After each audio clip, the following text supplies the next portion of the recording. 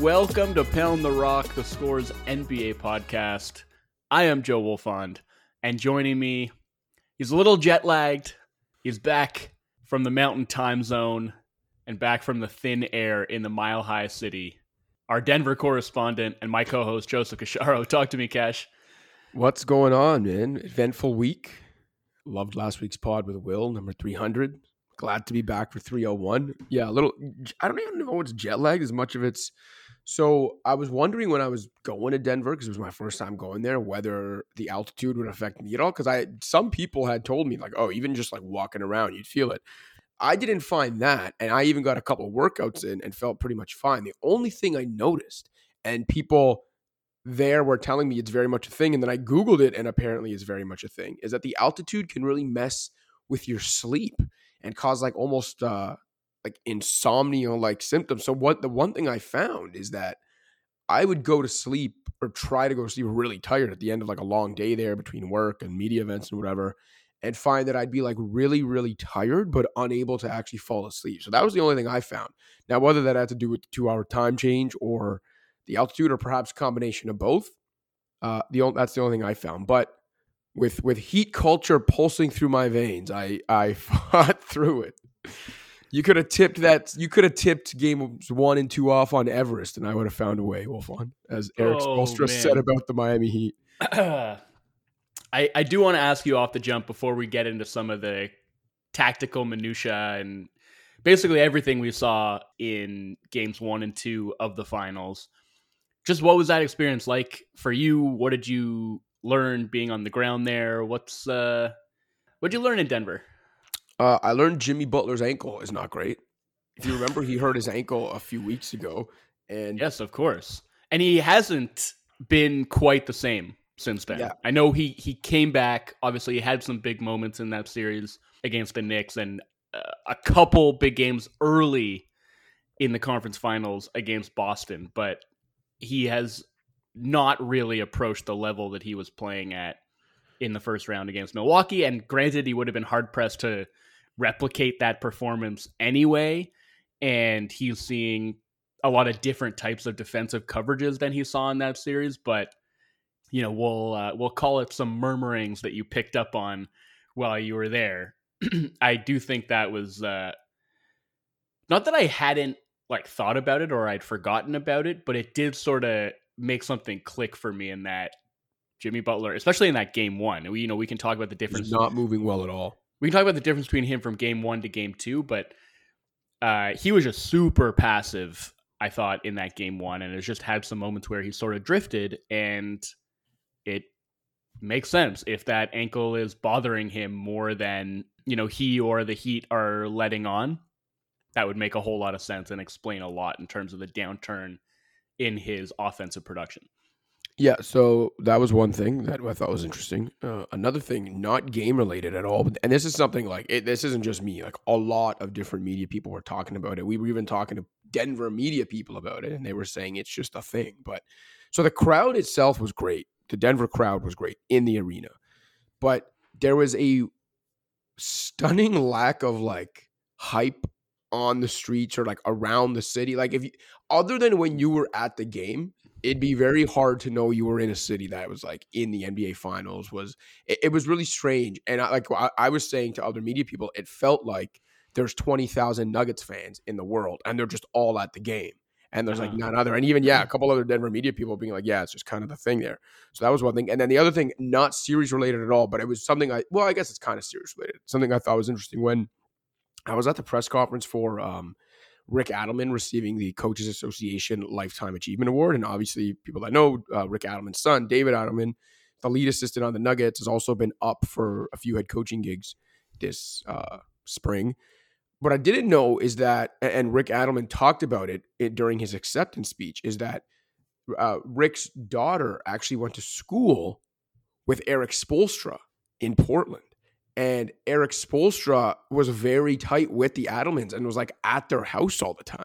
And so it's just like kind of another, like, I don't know. I get, it's not just basketball. I know you get this with all sports. There's always like really good kind of behind the scenes stories, but it really is interesting. Like, you always hear NBA people talk about how small the circle is and how it really Mhm. is this like intertwined family and everyone somehow knows everyone. And it's just a perfect example. Like Eric Spoelstra and the lead assistant on the team he's coaching against have a somewhat family related history because he was friends of the family and was there all the time.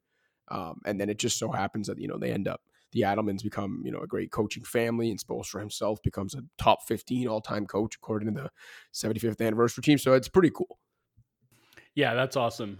I mean, just in terms of like the work that you produced down there, like you had the story obviously that you had to write, you had to go down there to do the reporting for the story about heat culture and what it is and how to define it. And I know we kind of had a conversation about that on the last episode that we did together.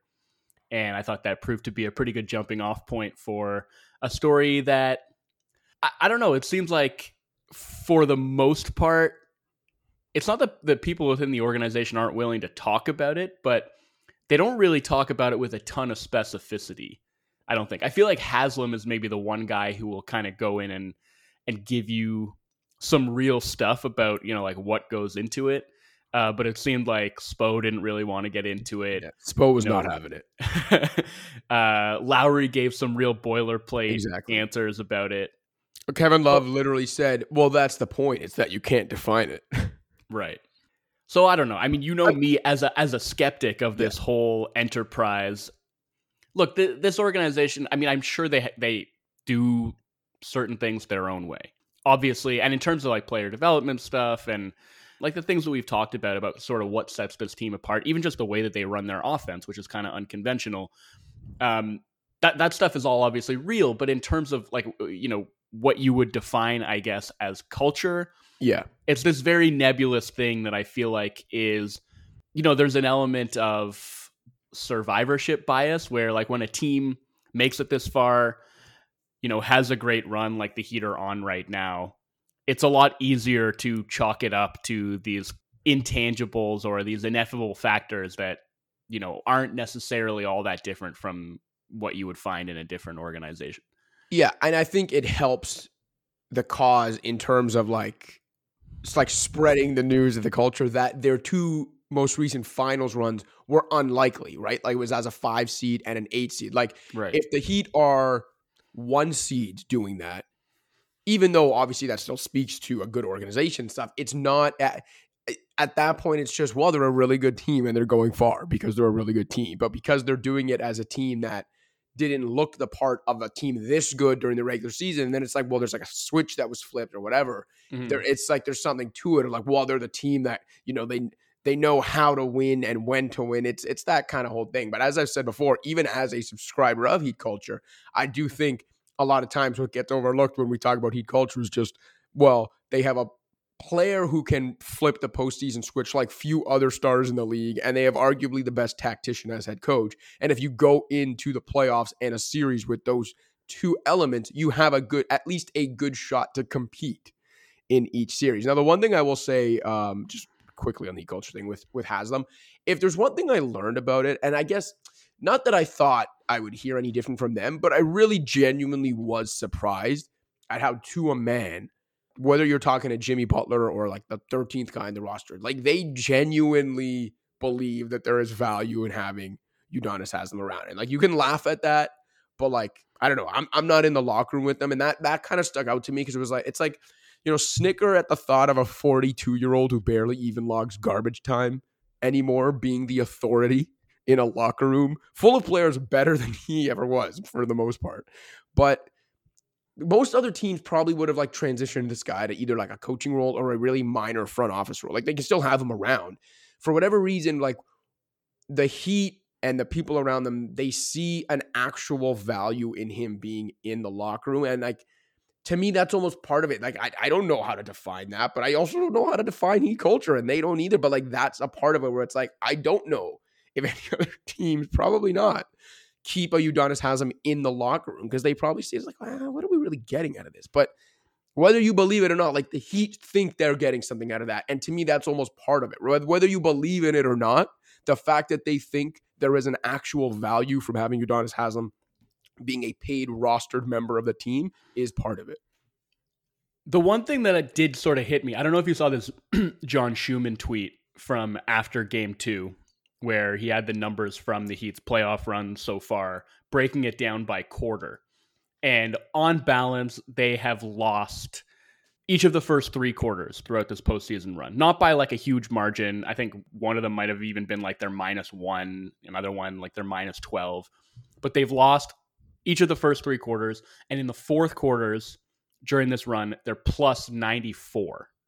And it was basically like the carbon copy of what they did in 2020. And so it did strike me that maybe like the conditioning element of that and how seriously we know they take just being in shape, and they are like an incredibly well-conditioned team.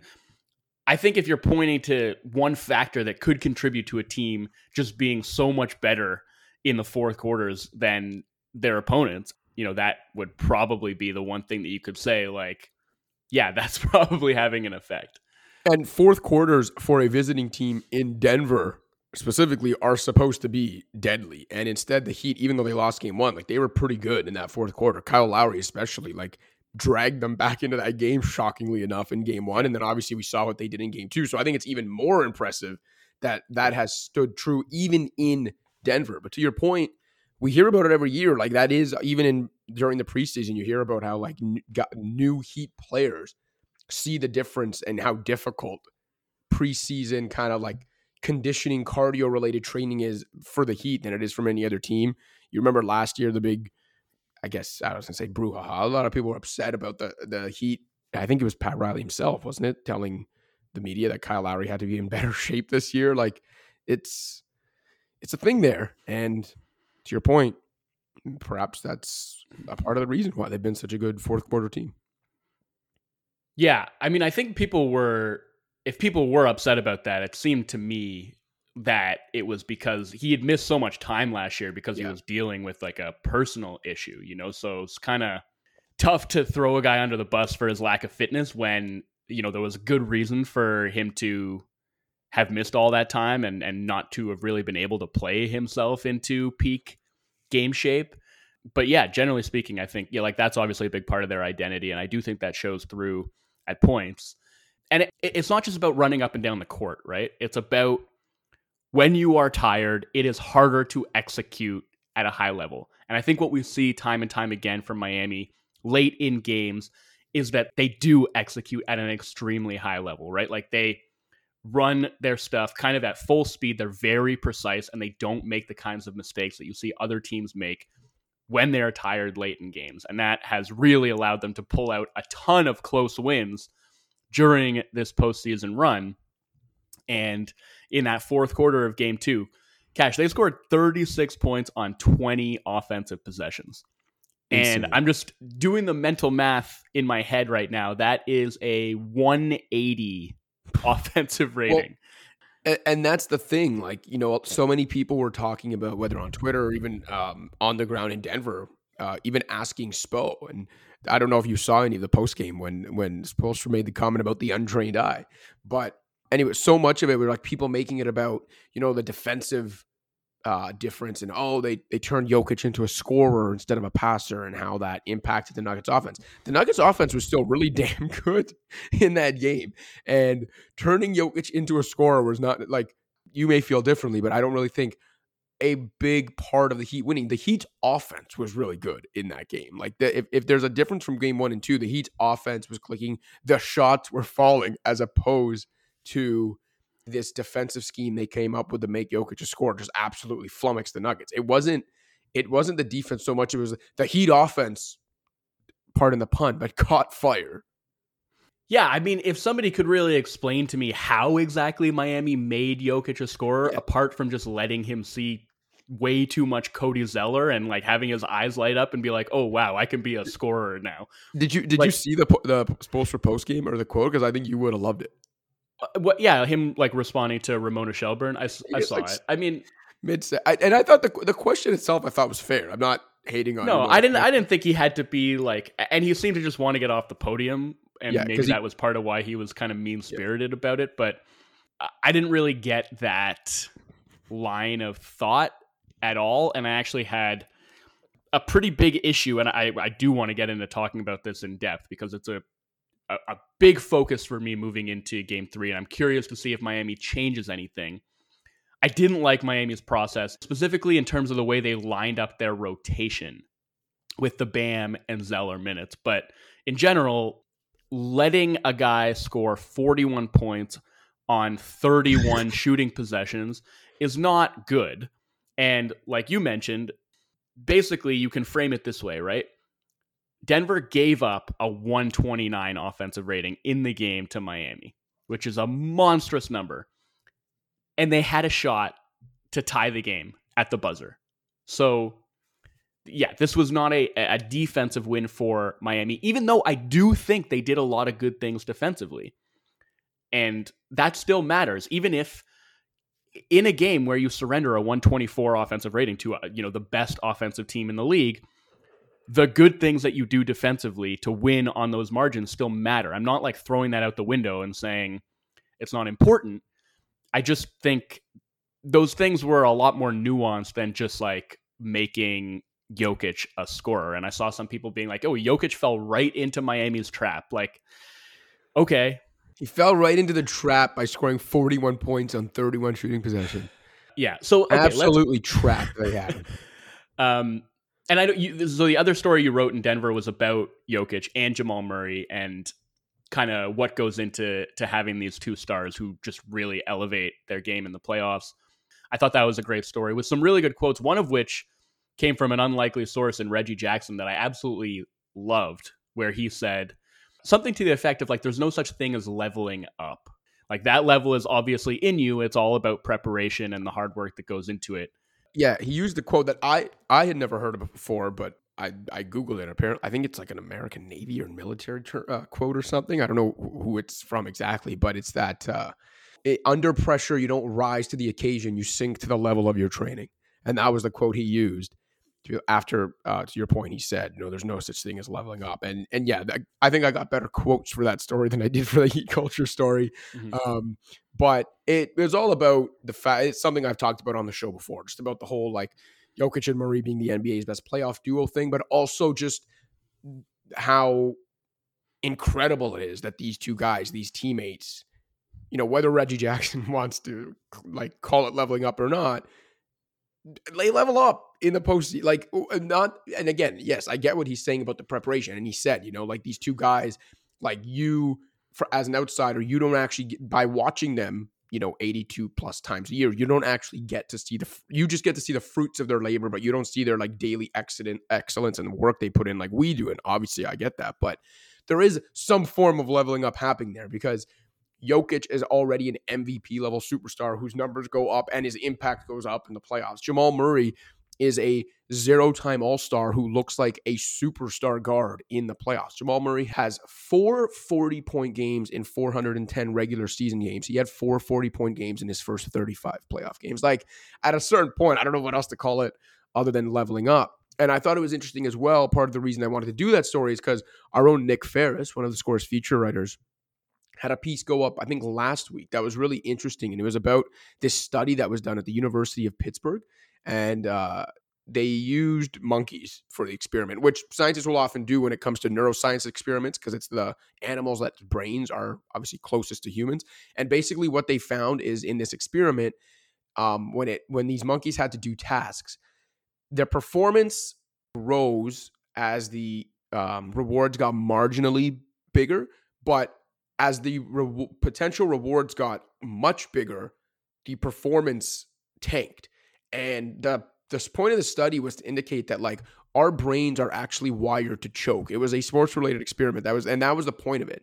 And so like the thing is, especially when you get to like stars who are already performing so well, at this point, it's like we should be praising those guys if they even just find a way to maintain their excellence as the stakes go up. And you've got this guy in Jokic and obviously Murray to a degree too, who find a way to every single postseason, almost every single series, continue to level up despite the baseline they're already working from. And so I just thought that was a a really interesting thing. And I thought after game one, it was a perfect time to drop it. Got some good quotes, as you mentioned. So yeah, I was happy with how that turned out. Glad to hear you enjoyed it. And even though they're in a 1-1 series, I mean, I think I said it after they swept the Lakers in the 8 series that they've played together, because Murray missed the 2 years. They're 6-2 in playoff series. Like if they were to win the championship this year, which I still think they will, they would be, champions at 28-26, having won 7 of 9 playoff series. Like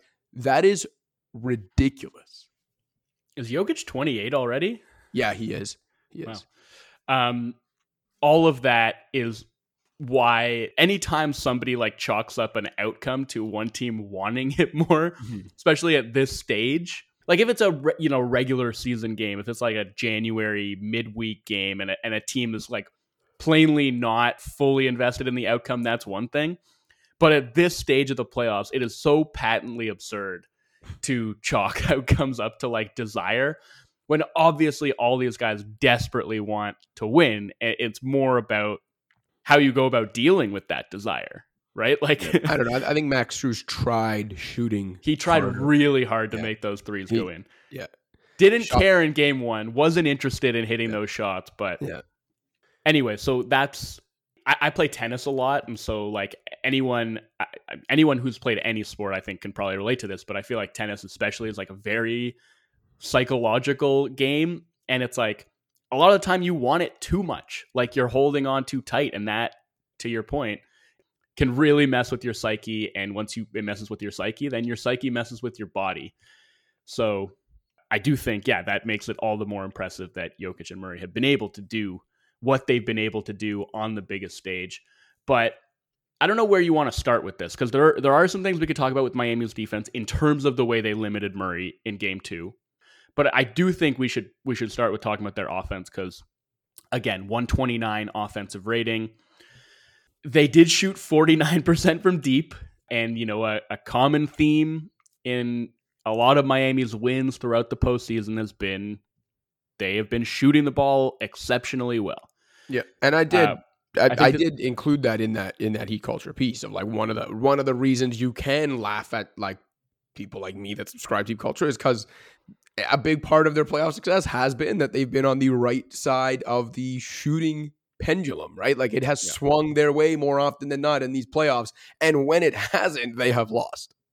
Yeah, I think I want to say it was Ben Taylor who had this stat that they had 10 games during the regular season where they shot 43% or better from deep, and they already have 8 such games in the postseason. So there have been 24 games these playoffs where a team has been outshot by at least 10% from 2-point range in the playoffs. The rest of the NBA is 6-12 in those games this playoffs. The Heat are 4-2. Yeah, so the shooting helps, obviously. But like I said before, it's like that's a huge part of the game, right? You have to hit your shots. And whether we want to call it variance or whether we want to call it luck, it doesn't matter. Like the Heat hit those threes. After they also being the 28th ranked 3-point shooting team in the regular season. Yeah, but as a lot of people have pointed out, they were number 1 in 3-point percentage last season. Yeah. And a lot of guys just had down years shooting the ball this year, and maybe this is closer... I don't know if this is what their true talent level is as a team shooting wise, but maybe what they did last year is more representative than what they did this year. I think that's totally fair to say. I also think just process wise, like they did a really good job creating open threes in that game too. And I thought Denver's defense was awful. Like just so many miscommunications, coverage breakdowns, honestly, like uncharacteristic mistakes for a defense that has actually been very good in the playoffs. Like coming into the finals, they were 5th in defensive rating out of all playoff teams, better than Miami, like a hair better than Miami, who is, we like to think of as a defense first team and a very gritty, adaptable defense. Like this is the Denver Nuggets, whose defense was like the chief concern for their title prospects coming into the playoffs. And they were outperforming, these other great defensive teams. And I thought their defense was great in game 1. And it had some really good moments in game 2. But the bad moments were very bad and very damaging. Like there were coverage breakdowns on the ball. There were breakdowns off the ball with their weak side help. And Miami did a lot to trigger those breakdowns.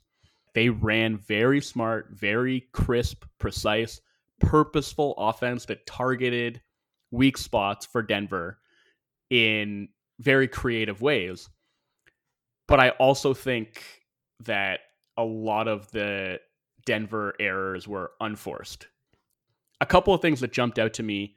One, Miami was doing a lot of, like, they ran a ton of empty side pick and roll or pick and pop, and there was a lot of ghosting, right? And I think that was sowing a ton of confusion for Denver, because if one guy thinks it's a switch and one guy thinks they're staying, either two guys are wind up going with the guy who's slipping, or two guys stay with the ball, but either way, one person is going to be open. And that's where you get at, like, the impact of Miami always sort of running their stuff at full speed. It makes it a lot easier to sow that kind of confusion, because, like, the defense really has like a microsecond to react and decide whether it's a switch or not. And if the guy on ball doesn't feel a screen, then he's not necessarily going to know that he is supposed to switch. And so that, I mean, communication is key, and like not letting Denver off the hook for miscommunicating and not like executing those switches, or just whatever the coverage call was, like not executing it with any kind of precision. But I think Miami deserves a lot of credit for being able to sow that confusion with the precision and speed with which they were running those actions. And I thought, that got Strus a ton of good looks from three, Gabe Vincent as well. Like, there was that really crucial stretch at the start of the fourth quarter, right, where two possessions in a row, they run the exact same play. It's like a delay action with Bam holding the ball at the top of the key. Vincent goes to set the wide pin down in the corner for Robinson. The first time, Robinson curls off the pin down. Christian Brown, who was guarding Robinson, and Bruce Brown, who was guarding Vincent, both go with Robinson on the curl. Vincent just pops out for a wide open three. Next time down, run the exact same thing. And this time, Bruce Brown stays with Vincent, but Christian Brown winds up, like, he gets hung up on the screen, and he is trailing Robinson, not even really in contact with him at all. And it's just a bounce pass to Robinson on the curl for a layup. Like, good process from Miami, bad process from Denver's defense. Like, that to me is just, that's a simple action with two pretty like-sized defenders. You should be able to execute a switch on that play, but it was just sort of breakdown after breakdown over the course of the night for Denver. And I haven't even talked about Michael Porter Jr. yet, who was by far the worst offender in that game. That was like, because he has made strides on the defensive end. He's made a lot of strides on the defensive end over the years, but that was like the worst defensive game I've seen, at least the worst defensive big game I've seen from him in a long time. Like, that reminded me of watching him in that Utah series a few years ago that Denver ultimately won, but that he just looked like so out of place defensively on the court.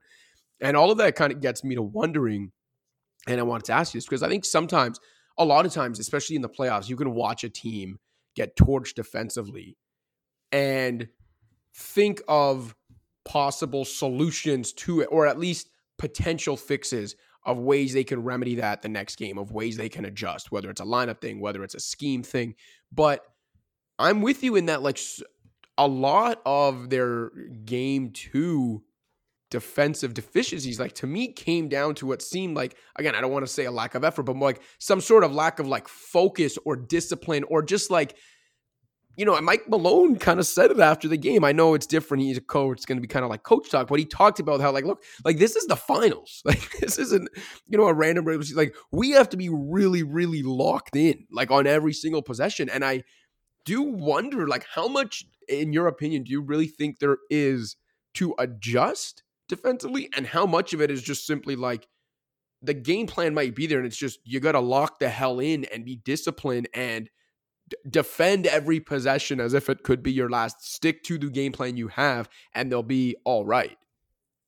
Yeah, almost entirely the latter. Yeah. Like, and I think that's really rare that that's actually the case in a playoffs game or series. I don't think it's as rare as you're making it out to be. I think a lot of times, I mean, not that there aren't adjustments to be made in almost any scenario. Like, there are micro adjustments you could make from game to game. But in a macro sense, I think Denver's been mostly doing good things defensively. Like, they've been mixing up their coverages.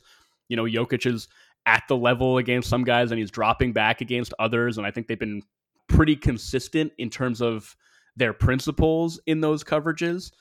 Miami, to their credit, forced Denver to change their approach in a couple of those scenarios, right? Like, start of the series, Jokic was dropping back against Gabe Vincent.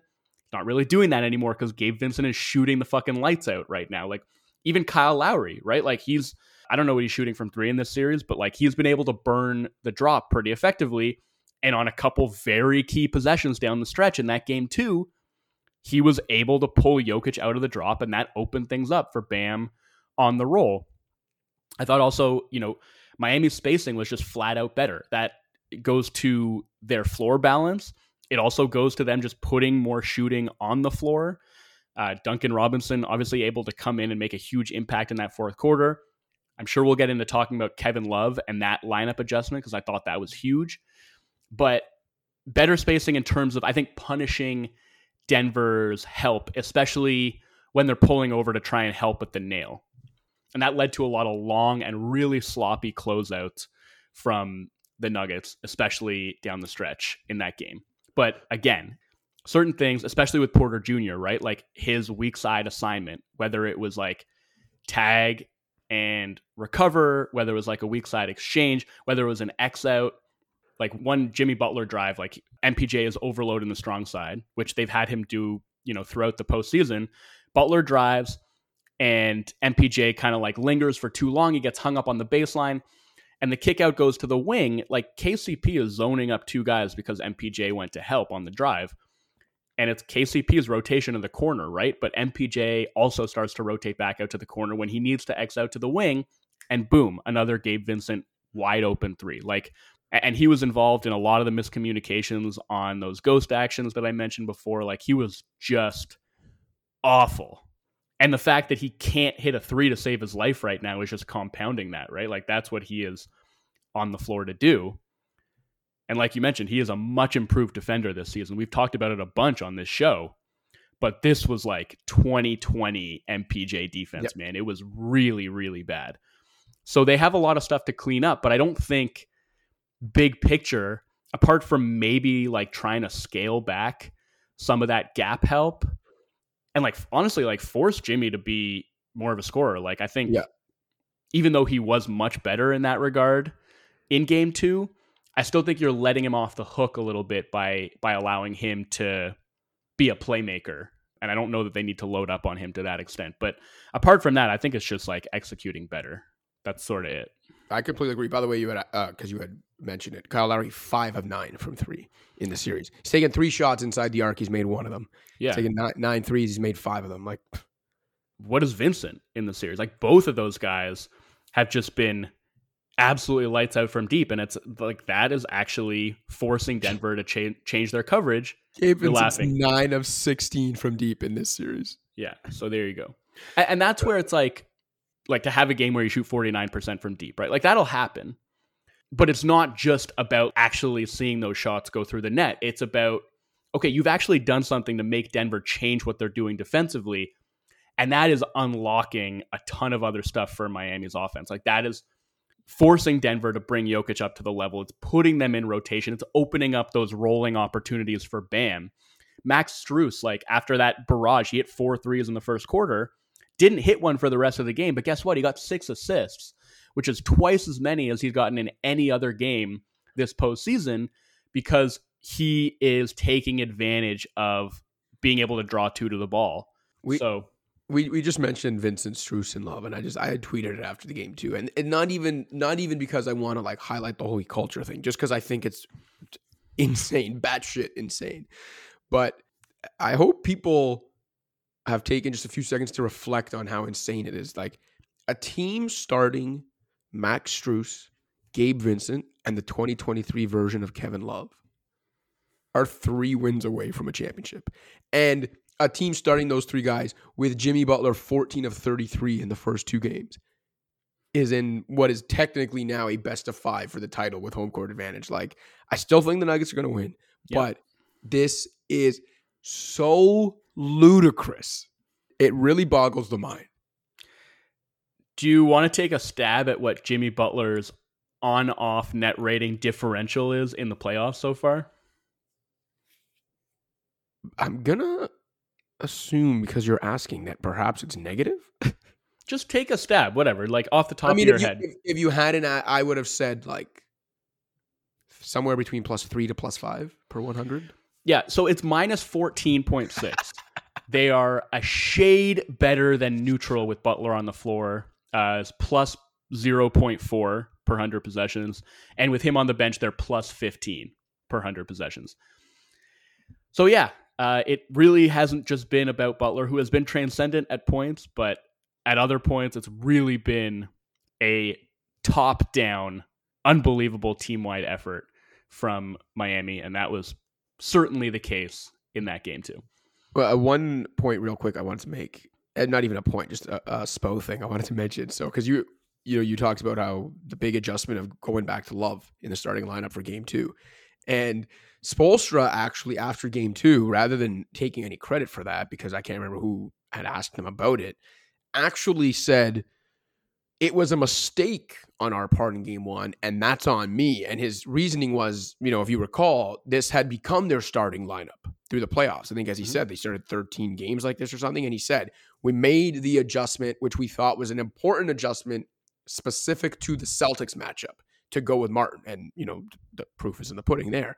But then he said it's one of those cases where like sometimes you adjust, something works, and then you just stick with it. But what he was insinuating is like, that's my mistake, because we should have left the Celtics series behind and realized new matchup, we should go back to the original starting 5. Yeah. It makes more sense for Love to start. And I just thought that was really interesting, because there was part of it where it's like, part of it is Spo was in one of those moods this week where it was just kind of like, no matter what a reporter said to him, he was going to tell you why you were wrong, and your untrained eye doesn't understand whether you were asking about Heat culture or asking about their defensive schemes or whatever. But I did think it was interesting and honestly refreshing too, that a coach would be. It's one thing for a coach to deflect praise. You get that a lot. But I think it's rare for a coach to straight up say, not even just it was on me, but like to get in that detailed into the whole, like, we got too comfortable in this one thing that worked for us and we shouldn't have, because the matchup was new and we should have gone back. Like, I just thought that was really interesting and refreshing. And I think it's an interesting point as well. Yeah, it's like the conversation we have all the time about being proactive versus being reactive, right? Exactly. And I think credit to him for being reactive in a very timely manner. I think there are a lot of coaches who would have waited even longer to make that switch. But I also think it's like a fair self-criticism, and I actually think they waited too long to pull him from the rotation in the Celtics series. Like that stuff does still happen even to the best coach in the NBA. So I always remember the Bucks Raptors, not to pile on Bud here, who obviously gets a lot of criticism already for not being proactive.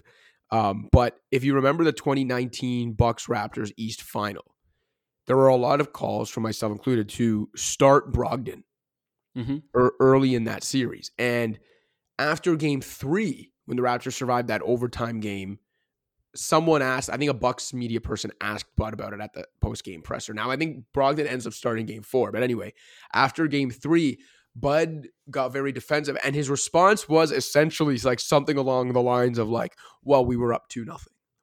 I thought of that when Spo was talking about how, like, it's on him and they got too comfortable. I thought about that moment with Budenholzer in 2019 where he was essentially like, well, we were up 2-0. Why would I have changed?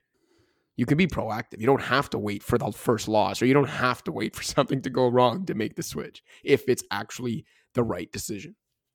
So do you think Spoelstra would have made this switch if Miami had won game 1?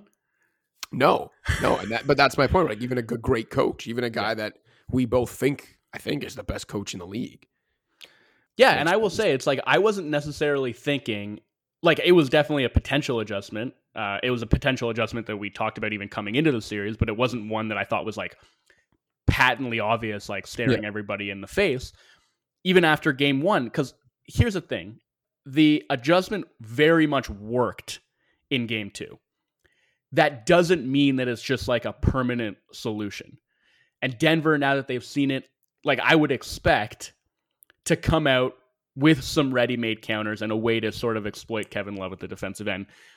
So it's not like I'm not going to pretend like this was some patently obvious thing that I was calling for after game one. I think there are a lot of reasons it made sense. I think there are also a lot of reasons why it still might not be a panacea. But let's take the break there and we can come back. We can talk about that adjustment and why and how it worked.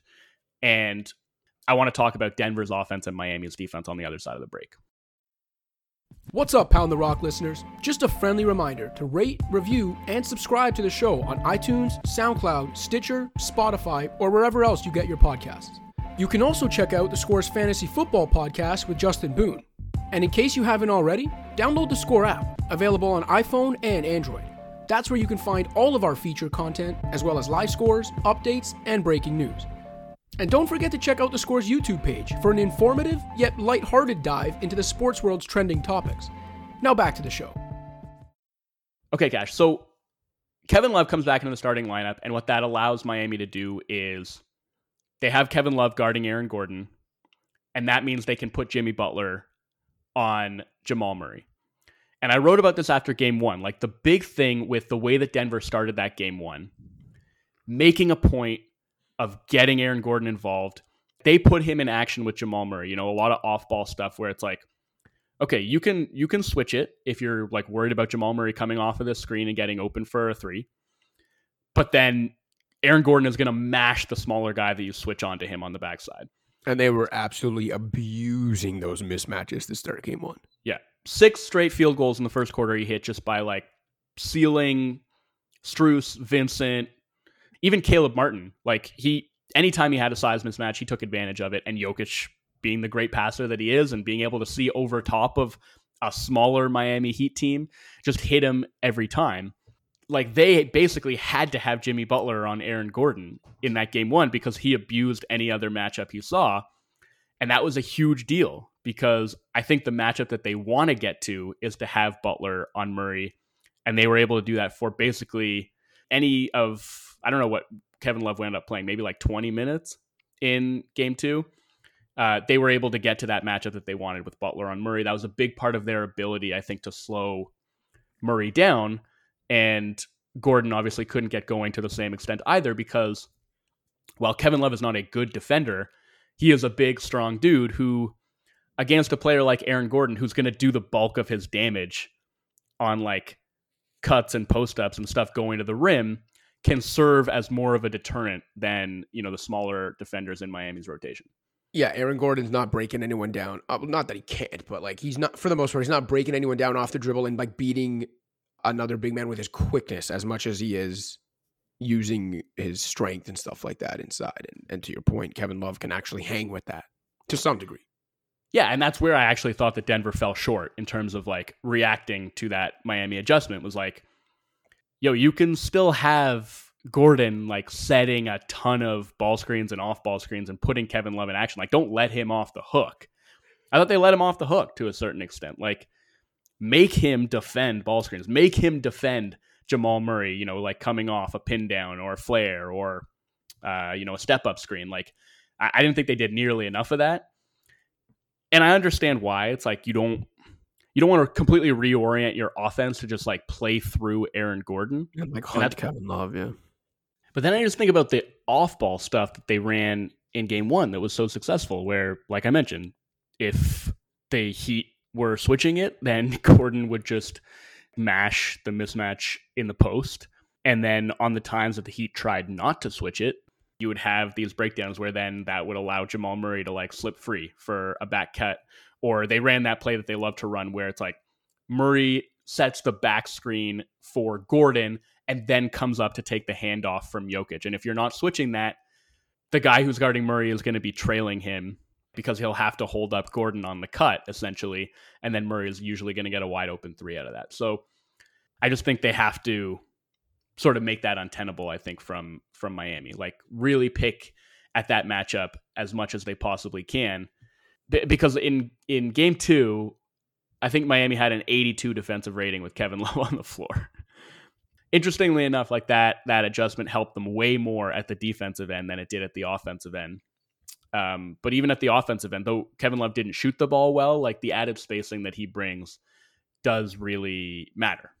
And I think, like that really applies to Duncan Robinson too. And it's been a story throughout the playoffs when Miami just wants to put more shooting on the floor and then just do their utmost to protect the defensively vulnerable shooters that they want to put out there. They've been able to do it. And they've been able to do it with like Love and Robinson so far in the series. And here's another stat for you, Cash. Do you know who has the lowest individual on-court defensive rating in Miami's rotation this postseason? Are you about to tell me it's Duncan Robinson? Of course I am. Duncan Robinson. 107.3 on-court defensive rating in the playoffs. And that's not in like a tiny sample either. It's like 360 minutes. So this is why you don't subscribe to Heat culture. You say it's devil magic because of things like that. I mean, I don't know how else to describe it except to say that like when Robinson's on the floor, they're usually in a zone. And their zone has been very effective, including at points against Denver. And I still don't think it's like a long-term solution for them against Denver. But the different wrinkles that they've thrown into that zone to make it work, even when Jokic is on the floor, that in itself is so impressive to me. Like just their ability to tweak it in ways where it's like, we can stay in a zone. We can protect Duncan Robinson this way. And he's also, it's not like he's just being hidden in the zone. Like he's actually really good, I think, at defending in the zone. Almost never out of position, like knows exactly where to be and where to rotate to, doesn't screw up. And he's got size too, right? So it's like if he's just guarding an area instead of an individual man, he can be pretty effective. But in terms of just like the formation of that zone where sometimes it looks like a 1-3-1 or sometimes more like a 2-2-1, I guess, but they're overloading the middle. Whereas usually you see a zone and it's like the middle is what's open. They're making a point of closing off that space at like the nail area so that Jokic isn't getting comfortable catches there. And in game 2, it was like, I don't even think I've ever seen this before where guys are fronting Jokic in the middle of the zone. Like Gabe Vincent, Caleb Martin, fronting him in the middle of the zone, just like doing whatever they can to make sure that he can't get comfortable catches in the middle of it. We saw them do this actually throughout the course of the regular season, but like they like to flow from a full court press into their zone so that even when like Denver is sort of like initiating and when they are able to get Jokic the ball in the middle of the floor, like they've taken a ton of time off of the clock. Frustrated Murray like that a few times in game 2 where he nearly turned it over, or at one time I think actually did, just trying to break that full court press, getting out of the backcourt. Yeah, and there was another time I think where like, they were just hurrying Denver up, right?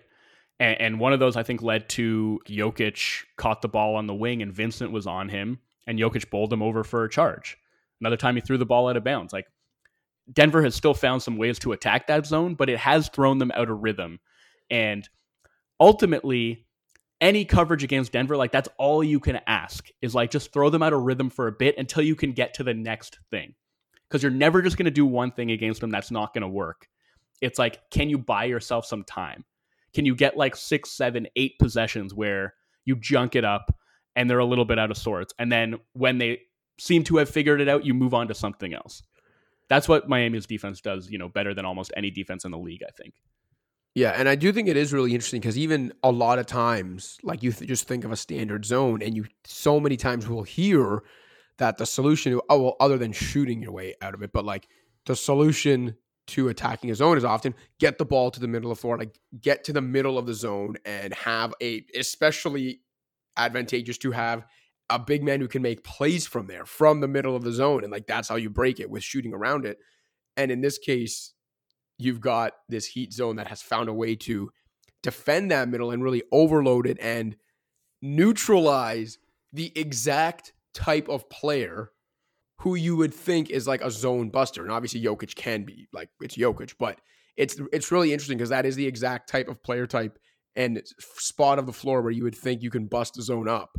And instead the Heat's, one of their many zone schemes, has actually found a way to muck it up there instead.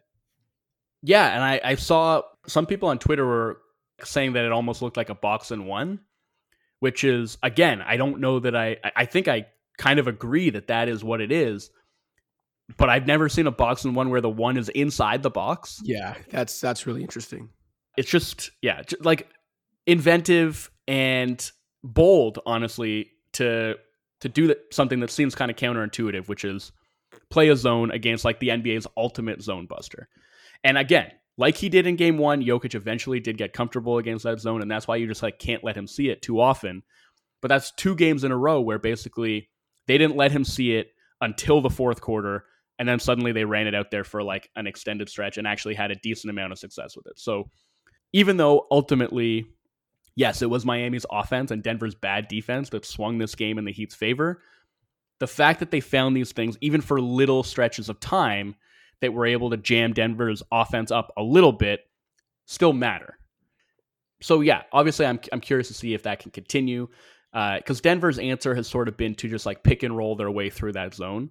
And sometimes that's worked and sometimes it hasn't. But I just think Miami's willingness to try all these different things and to be able to execute those things is, continually impressive. But you said you still expect Denver to win the championship. So do I. I still see them as having like way more matchup advantages than Miami does. And I keep coming back to this. So I hinted at this earlier. Let's talk about proactive adjustments, right? Miami won game 2.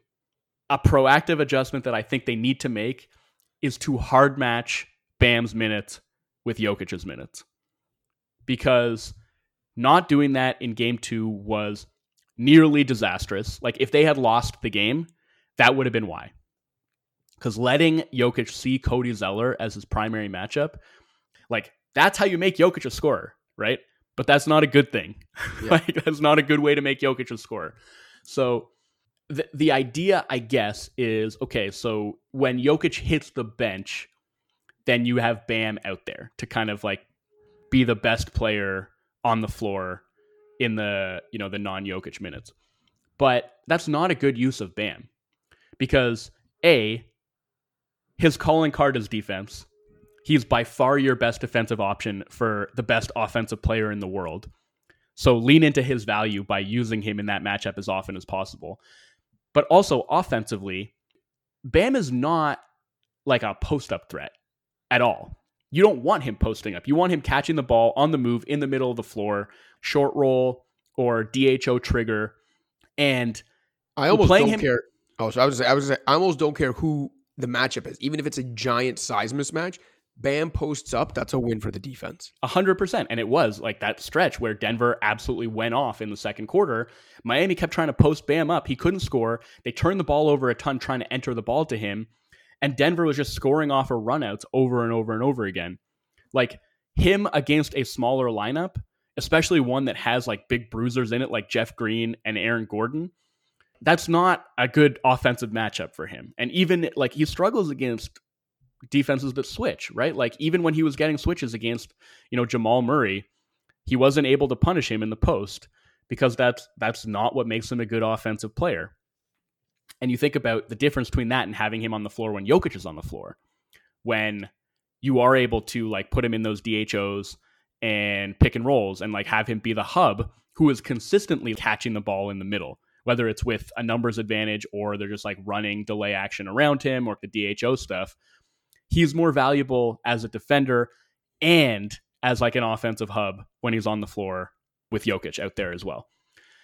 So I just didn't really get it. And I know it was only 8 minutes in the game. Well, it was actually 14 if you include the Bam on and Jokic off minutes. So 8 minutes with Jokic on and Bam off. 6 minutes with Bam on and Jokic off. And in those 14 minutes, Miami was a minus 22 in game 2. In the 34 minutes with Bam and Jokic both on the court, Miami was a plus 25. That's where I'm like, just make that adjustment. If you want to keep playing Zeller, play him when Jokic is on the bench and keep Bam and Jokic hard matched because, like Zeller, it's not like he's going to eat against Denver's small lineup either, but he can maybe get you some offensive rebounds and he's not going to be food on defense. You can get 6 solid minutes out of Zeller if Jokic isn't on the court. Jokic is playing 40 to 42 minutes in the playoffs. You need 6 to 8 minutes from Zeller, but you only need them when Jokic is on the bench. I completely agree with you. Even if it was only 5 to 8 minutes, but with Jokic on, you're not getting good ones from Zeller. Like, it's just almost an unfair ask at that point. So Let him give you his 5 to 8 solid minutes, but do it in a situation that is much more possible for him to have like even a net neutral impact. Yeah, 100%. So I just think that's like, that should be an easy and impactful adjustment that Miami could make, like a small tweak that could go a long way toward tilting things more in their favor. And a situation where, I don't think they should look at this as like, well, we won game 2, let's keep doing what we did. Be proactive, make that adjustment, keep Bam and Jokic tethered together in those minutes. They were -9 in those minutes in game 1, but I don't think that was really on account of Bam. Again, I think in that game 1, Bam actually offensively in those minutes was still really effective on the roll. So that just makes a lot more sense to me. And then the last thing I had in terms of Miami's defense was just the way they defended Murray, which was like the Jokic-Murray two-man game, demolished them in game 1. And in game 2, it was definitely more a focus to like send more bodies at Murray and engage a third defender in the Murray-Jokic actions. But where you would usually see, like the way that a lot of teams, if they're engaging a third defender in a two-man action, will do it is like the screen defender will jump out and blitz the ball handler, and then the third guy is coming over with the tag. But I think for Miami, it was more guys stunting really aggressively from the wing and the corner. And it was easier for them to do that in zone as well. But like just for the entire game, lots of stunts at Murray, not from the screen defender, because Bam's like not coming out and blitzing really. He might have done it a couple of times, but he's like playing like a high drop essentially against Murray, right? Like the extra bodies are coming from elsewhere. And I thought that was an interesting gambit because they're able to throw more pressure at Murray that way without letting Jokic just like roll into 4-on-3s, right? And even if he is rolling, like the tag is there early and their help behind it was pretty solid. Like he had a couple and like one play where he just like caught the ball with one hand and like tapped it to Gordon cutting from the corner. Yeah. Like he will do that. But I thought, making a point, and obviously Butler being able to guard Murray more was a big part of this, but like making a point of suppressing Murray, especially as a scorer, was a big part of whatever defensive success they had in game 2. Although Murray did wind up with 10 assists against only 1 turnover. So I thought that was interesting. And in terms of like counters for Denver, I think it's just sort of like being prepared for where that help is going to come from and like making a point of finding those passes early and keeping Miami in rotation, extending advantages. Like that really comes down to like MPJ has to make shots. I don't know, man. He just has to be way better on both sides of the ball. Yeah, but especially if he's going to be something close to disastrous defensively, he better give you something close to excellent on the offensive end, like from a shooting perspective. And yeah, I'd still be inclined to trust the sample that we've seen over the course of this season and postseason to be like, he's not that guy defensively anymore. He had a bad game. He'll be better.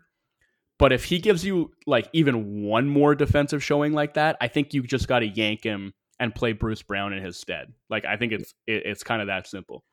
3 of 17 from deep for MPJ in this series. Woof. So you could say that's like bound to turn around, right? Like he's a good shooter. Eventually he will shoot better, but it's kind of like there's no more runway. And if he's just in a shooting funk for 2 more games, like your season could be on the brink, like you gotta react to what's happening in the moment. And I don't know how much longer you can be like, well, eventually MPJ is going to shoot his way out of this. He feels to me like he's on thin ice, and he's so important to Denver. So that's kind of a precarious pressure point for them right now. Like Miami's finding ways to attack him on defense, and he's not giving them nearly enough at the other end. So that's one to watch for sure moving forward. But do you have anything else on this series as it swings back to Miami? I think I am tapped out. I think I am as well. So let's leave all that there. Do you want to hit us with a fan shout out before we sign off here? Or Yep. Fan shout out this week goes out to V. That's how she goes on Instagram with the name is also Peanut, but with an H. So like Peanut.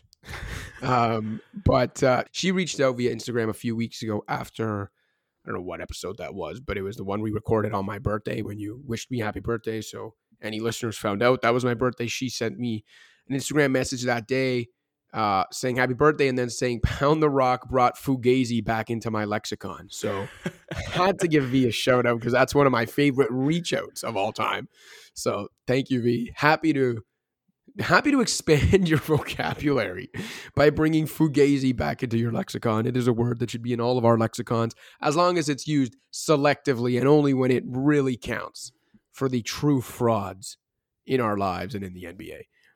But on that note, V, thank you. Thanks for supporting the show as we get into the 300s now. And the usual reminder to all of our listeners, whether you listen for the first time today or for the 301st time, reach out on social media, on Instagram at Joe___cash. Email myself, joseph.casharo@thescore.com or joe@joe.wolfond@thescore.com. Hit him up on Twitter at Joey_YOU or myself at Joseph Casharo and let us know how long you've been listening, where you listen from, what you like or don't like about the show. And we will make sure to get you a well-deserved shout out on a future episode. Yes, indeed. Thank you, as always, to all of our listeners for riding with us. And a huge thank you to Cash, who was planning to take the day off today to recover from whatever jet lag or altitude hangover he is dealing with right now. But heat culture warrior that he is, he decided to embrace the grind and jump on with me anyway. Cash, appreciate you, man, and looking forward to when we get to do this next, which actually is not going to be at the tail end of this week because it is my birthday. And I'm going to be taking the day off. So we'll probably be back early next week with many more thoughts on, I guess at that point we will have seen 5 games. Game 4 is Friday. Game 5 is Monday. So if we try to come back like Tuesday or something, it would be after Game 5. Let's come back Tuesday after Game 5. We'll put that in the calendar right now. So 3 games between now and then. I'm just going to throw it out there. I'm going to predict that it's going to be 3-2 Denver after that Game 5, and that is when we will be reconvening. What do you think? I completely agree with that. I think it's going to end up being Nuggets in 6. I think they split in Miami, and then I think Denver wins Game 5 and 6. Do you think Miami takes Game 3, though, in that split, or does Denver come out and make a statement, and then Miami responds in Game 4? That's exactly what I think is going to happen. I think it's going to go Denver, Miami, Denver, Denver. Okay, let's go with that. Yeah. We'll talk to you guys on Tuesday. Till then, take it easy. For Joseph Casharo, I'm Joe Wolf on Pound the Rock.